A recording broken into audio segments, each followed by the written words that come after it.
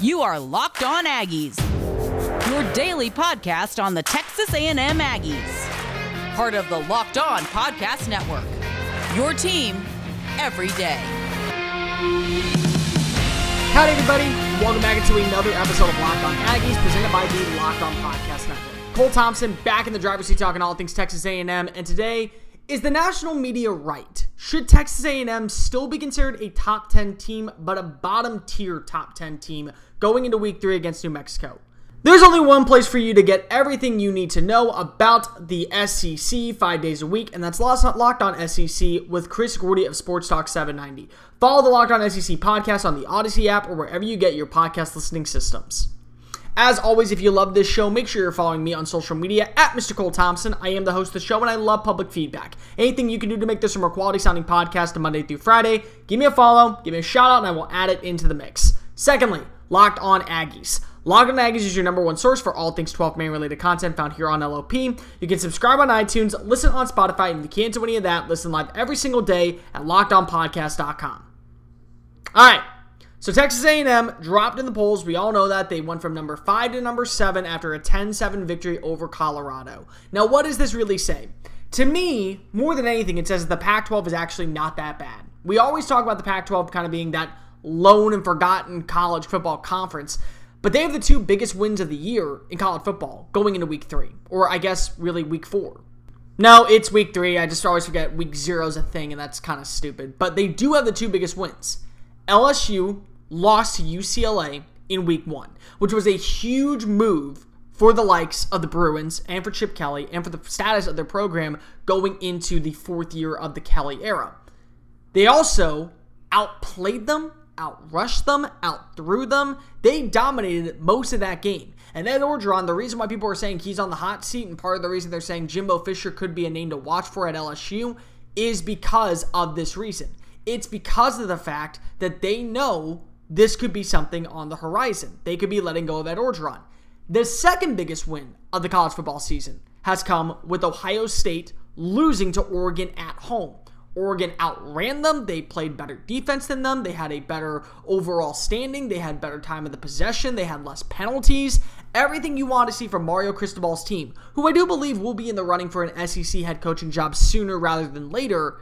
I believe personally, right now, Oregon is in the driver's seat, and they should be considered as a college football playoff contender. So maybe the loss against Colorado does not look as bad, or the win against Colorado, my bad. The win against Colorado does not look as terrible when you start seeing Colorado play these other teams. Say they curb stomp UCLA. Well, UCLA curb stomped LSU. Say Colorado goes toe-to-toe with Oregon. Say Colorado plays it tight against the Ducks. Say they play it tight against the Utes, and the Utes beat Oregon. Anything along those lines. That doesn't make it as bad as a win if Colorado continues to play at a high-end level. As long as Colorado continues to play at a smart, sophisticated level and show the dominant defensive line being able to pressure anybody in the Pac-12, this win actually looks better and better on paper every single week. But for now, the question is, should A&M be concerned, and should the Aggies fear that they're going to drop in the rankings full time because of this almost narrowly loss? To me, yeah, I understand why the voters put them down. A&M has to now prove that they can contend in the likes of the SEC. Because if they have games now against Arkansas, Mississippi State, Auburn, Missouri, Alabama. The October 9th game against Alabama no longer is as sophisticated and as well dominated as it should be going into this weekend. It's actually now the hiccup game. You now need to get past the likes of Arkansas, who could be ranked for the first time in the Southwest Classic since 2016, before taking on Alabama. They dominated Texas, and Texas has quarterback issues, and Texas has a little bit of offensive line issues. Guess what the same question is at Texas A&M? Quarterback issues, offensive line issues. So moving Texas A&M down into the 7th spot, some people have them as low as 10, some people have them as high as 6, but they're not inside the top 5. It's actually warranted right now. A&M is playing with a target on their shoulders, and that's from the national media saying maybe we overhyped them. I've said multiple times on this show, and I'll continue to say it. The offensive line play really has dictated, in my opinion, where Texas A&M falls in the rankings. I don't think that they are necessarily a top 5 team, but I definitely think they're a top 10 team when you look consistently at that defense. But nobody cares about defense. Nobody does. If they did, A&M would have been in the college football playoff last season over Ohio State, over the likes of Notre Dame. They would have been in if defense didn't matter. If defense had a big factor, A&M would have easily been a college football playoff contender. But they're not, because of its offense that matters. Until Zach Calzada, until this offensive line, until you see that rapport come together, it's understandably justifiable to say A&M is maybe the 4th best team in the SEC. Arguably, they are the 3rd best team, but I will say you can make an argument that they're the 4th best team. Depending on how close Alabama plays Florida, maybe Florida is actually better than A&M on paper. I'm not saying that they are. I'm saying in the national spotlight, yes, maybe they are. Or maybe there's just a giant drop-off. Think about this for a second. Maybe the drop-off isn't really with Texas A&M and the rest of the other teams. Maybe it's just Alabama and Georgia are here, trickle, trickle, trickle, trickle, then A&M, trickle, trickle, trickle, trickle, then everybody else in the SEC. Have you ever thought of that? Maybe 3rd place is just where A&M sits right now. For me, that's where they sit. Dominant performance by Georgia against UAB, quality performance against Clemson.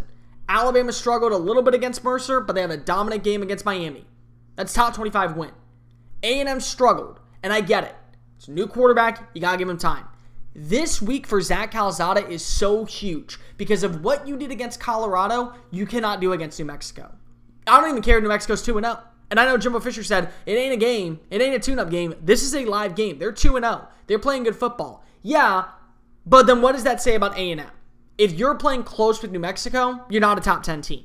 You have to be able, maybe not beat the spread, but you got to be able to win by at least 2 touchdowns. You have to have a 14-point, 16-point, 18-point differential against the Lobos if you want to be respected. This is a very big game for Zach Calzada, and until proven otherwise, I understand why the national spotlight has a target on A&M's back. But you know what is good about having a target on A&M's back? Only more room to shut people up. Only more room to prove we are back and we are legit. Plain and simple. You want to show that you are legit? This is a good week to show it. By beating a team by 18 plus points, getting ready for the Southwest Classic. College football and the NFL seasons are back, and bets are higher than ever. All eyes are on the gridiron as teams are taking the field to try and win a Lombardi Trophy or a college football national championship. That means bets are at an all-time high, so when you make your bets, go to the one place we love and the one place we trust. That's betonline.ag. From football, basketball, boxing, UFC, college sports, and much, much more, go get your bets in every single day. Don't wait on the sidelines. Take advantage of the amazing offers, and when you go visit betonline.ag, sign up today to receive a 100% welcome bonus. That's double your initial deposit just for signing up. Don't forget to use the promo NFL.com. NFL 100, my bad. And make sure you also use the promo Locked On for 50% off your very first purchase. The fastest and easiest way to bet on all your favorite sports is found at betonline.ag. Your online sportsbooks experts. Locked On Aggies, presented by the Locked On Podcast Network. All right. So I went back and I watched every bit of Haynes King's drops. I went back and I watched every single snap of where Haynes King performed well and where he struggled. Let's start off with where he performed well. His vision. In the second half, his vision was on point. He didn't try to force any throws. He really started to feel a bit more comfortable, and his confidence was never shot. A lot of quarterbacks in their first couple of drives will feel lost and concerned when playing coming off the bench. They really will. That drive never left. King, when he went down, felt like game was over or felt like game was in trouble. And yeah, the game was. Colorado had A&M's number in the entire first half. But when you watch Calzada in the second half, his comfortability went up. His casualness of throwing the football went up. Everything about his game felt a little bit more smooth. He was in control. He wasn't making bad decisions. He was hoping to find receivers open. Colorado, I will give them this. They did a very good job blanketing A&M's receivers, especially in a man defense. In a man scheme, they did a very good job blanketing and covering up A&M at a consistent level to where you could not find an open field. You could not find an open receiver. Time and time again, Calzada tried to force stuff in the first half, and it just wasn't going. It couldn't have been going. So at least he did a good job there. The other thing, bailing. He wasn't afraid to move outside the pocket. Everybody talks about how Haynes King was just such a mobile guy, how fast he is, 4 or 5 times. And he is that. But Calzada showed that when the pressure was on, when the pocket collapsed, when it was time for him to step up and make big-time throws, he was able to do so. And if he wasn't able to make the throw, he kept drives alive with his legs. 3 plays, I think, of over 10-plus yards rushing the ball, 2 first downs, 1 being the 13-yard touchdown run that was called back because of the fumble. We all know that. That's a whole different argument for another day. But when you look at A&M, everyone said that Calzada was a pocket passer. Calzada was best inside the pocket. I said it too. I'll be the first to admit it. I was one of the people who said it. I believe, though, when you look at Calzada, when you look at what he was able to do, how he was able to use his legs, that's a big deal. Remember how Mac Jones last year for Alabama used his legs? Wasn't a running quarterback. Far from a running quarterback. I think that's very important to know. But he was able to keep drives alive, picking up first downs, controlling the clock, controlling the time of possession, restarting the drive. Every single time you pick up a first down, you're basically restarting a drive. So if you missed a guy on a comeback route on an 18-yard play on that first, second, and 7, you get another shot because you're restarting the drive. You have 3 plays in every drive or 3 plays in every scheme. And then once you get that, you restart. You pick it back up. You collectively continue to move the ball. Those are things you have to like about Zach Calzada. He kept drives alive. He kept momentum. What's the other thing I liked about him? His confidence. According to Jimbo Fisher, when he came off the sidelines after the fumble, he wasn't afraid. He said, I got this. My bad. We will go back down. We will score. If A&M would have scored both times, the final score would have been 17-7. And I think a lot more people would have been more understanding of the play. I think a lot more people would have been more content with that score. It's the fact that it was 10-7, the fact that it was a close game, that it shouldn't have been, is where people had concerns. But that confidence level, a quarterback needs that. That's non-negotiable. Any quarterback that does not have the confidence every single drive to be, I am the king. I am the boss. I am going to F-S up every single play. You can't F and stop me. I'm that good. You need that. You need that type of guy. Calzada feels like that type of guy. Maybe he's not at that full capacity yet, but he is a guy who has done a really good job of making sure his confidence has never been wavered, never been faltered, and it's going to be interesting to see how he plays. Now, there were some negatives. Let's go ahead and talk about one, and then I'll talk about the other one on the other side of the break. The first one, routed at the start. A slow showing, whether he was planning on playing or not, is unacceptable. This is SEC football. You look at what Antonio Morrison is doing, or Antonio Johnson, my bad, at Florida is doing. You look at what Stetson Bennett did at Georgia with JT Daniels out. You look at those two and how they've played the number 2 role quite well. You look at what, there's another quarterback, I'm blanking on his name right now. Anyways, not important. You look at what those quarterbacks have done. They've prepped like they were going to play that day. And you know what? Probably so when you look at what is going on with Emory Jones and Antonio Richardson, whole different story. Yeah, I think you know right now that Antonio Richardson knows he's getting snaps in every game.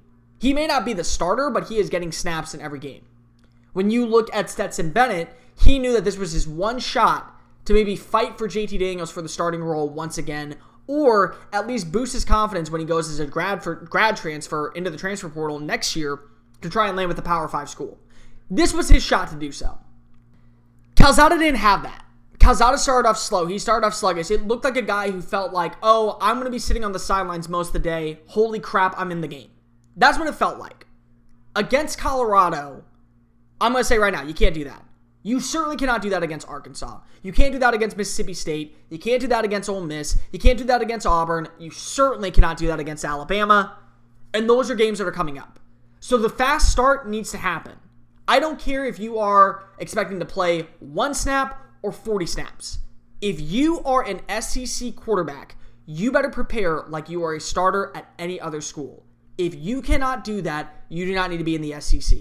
So definitely, Calzada has to have a hot start against New Mexico. He has to. And it's not for anything other than the sheer fact of the matter. He has to do it for himself. If he doesn't do it for himself, nobody's going to believe in him. And if nobody believes in the quarterback, your team is dead in the water. 10 out of 10. I want to keep talking about, what's going on with Zach Calzada. Can he be the franchise guy? But before I do, this episode of Locked On Aggies is brought to you by Built Bar. Did you know that Built Bar has 9 delicious flavors plus the occasional limited time flavors? So when you want to get that Built Bar flavor, every single flavor is great. It doesn't really matter if you're a coconut gal, a coconut almond guy, a raspberry kid, a mint brownie old timer. Every single flavor is one for you. Plus, if you don't know what flavor you want, it's okay, because guess what? You can get the mix box. You'll get 2 of every bar of every single flavor. The bars are low in calories, high in protein, high in fiber, and great for anybody on the keto diet. Most bars include 17 grams of protein, only 130 calories, 4 grams of sugar, 4 grams of net carbs. There's not a product like this out on the shelves. Go visit BuiltBar.com and use the promo code LOCKED15 to save 15% off your very first purchase. That's LOCKED15 for 15% off at BuiltBar.com. Stop eating the salty sweets and enjoy a treat that will meet your needs. Built Bar from BuiltBar.com.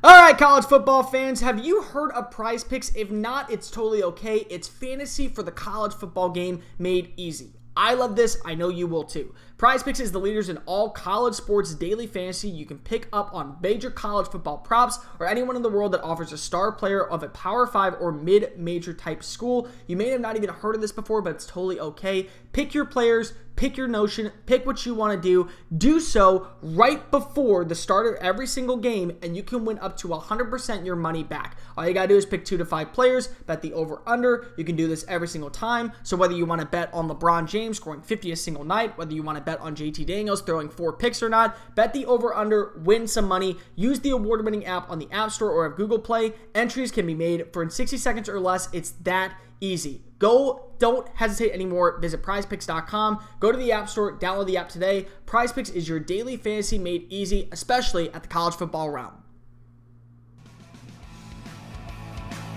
Locked On Aggies, presented by the Locked On Podcast Network. Betting on SEC football does not have to be a challenge when you listen to the brand new Locked On Bets show with your boy Q and handicapting expert Lee Sterling. Get your picks, wagers, news, locks of the day, and much, much more when you listen every single day to our brand new Locked On Bets podcast presented by BetOnline.ag. Download the app wherever you get your podcast listening systems. Okay, the other thing that Haynes King has to do, ball control. Plain and simple. I understand how that play falls out. And I understand how people maybe understand why that play happens and why you don't have to be as mad. It doesn't matter. In games in the SEC, a turnover could be the difference of you walking away a champion and you falling flat. It happens every single day in the SEC. You see it, you hate it, you don't want it to happen again. You cannot be on that side of the spectrum. You have to be the guy who makes the play. You cannot have turnovers. Every turnover you get, you have to take one back. So if you have 2 turnovers, you have to get 2 turnovers from your defense. That puts more pressure on your defense time and time again. When you look at it on the flip side, if you don't have any turnovers, guess what? 9 times out of 10, you're going to score. And this A&M offense can be very good. I really do think so. You do have a really good possessional receiver in Chase Lane. You have a very good vertical threat in Caleb Chapman. You have some guys who you have no idea what they can be. Moose Muhammad. You have Damon Demas. You have a couple of other receivers that I think you could really like. Hezekiah Jones, I think, is coming back this week. Maybe not. He'll come back next week. But you look at this team, and you look at the situation, and you look at where this offense is. Any turnover is a problem. And that means behind the line of scrimmage on a sack. That means in the open field. And when Zach Calzada dove for the plane, he had one hand on the ball. I will give him a pass this week. I get it. You're excited. You think you're going to be able to score. I love the drive. You realize you're going to get down at the 1. You can't get down at the 1. You need that end zone. You need to find the play. If you're going to get there, just slide. Just stay out of the way. The last thing you need to do is have a turnover. But the biggest thing of all, and this is not on Zach Calzada, this is on the offense as a whole. Offensive line has got to play better. The offensive line has got to play better. Everyone. That includes Kenyon Green. Kenyon may be an All-American at left guard. He is struggling at right tackle, which makes me wonder what is going on at left tackle to where he struggled. Is this going to be a concern all season long? Alabama has top-tier defensive linemen. Arkansas has 2 really solid defensive tackles up the middle.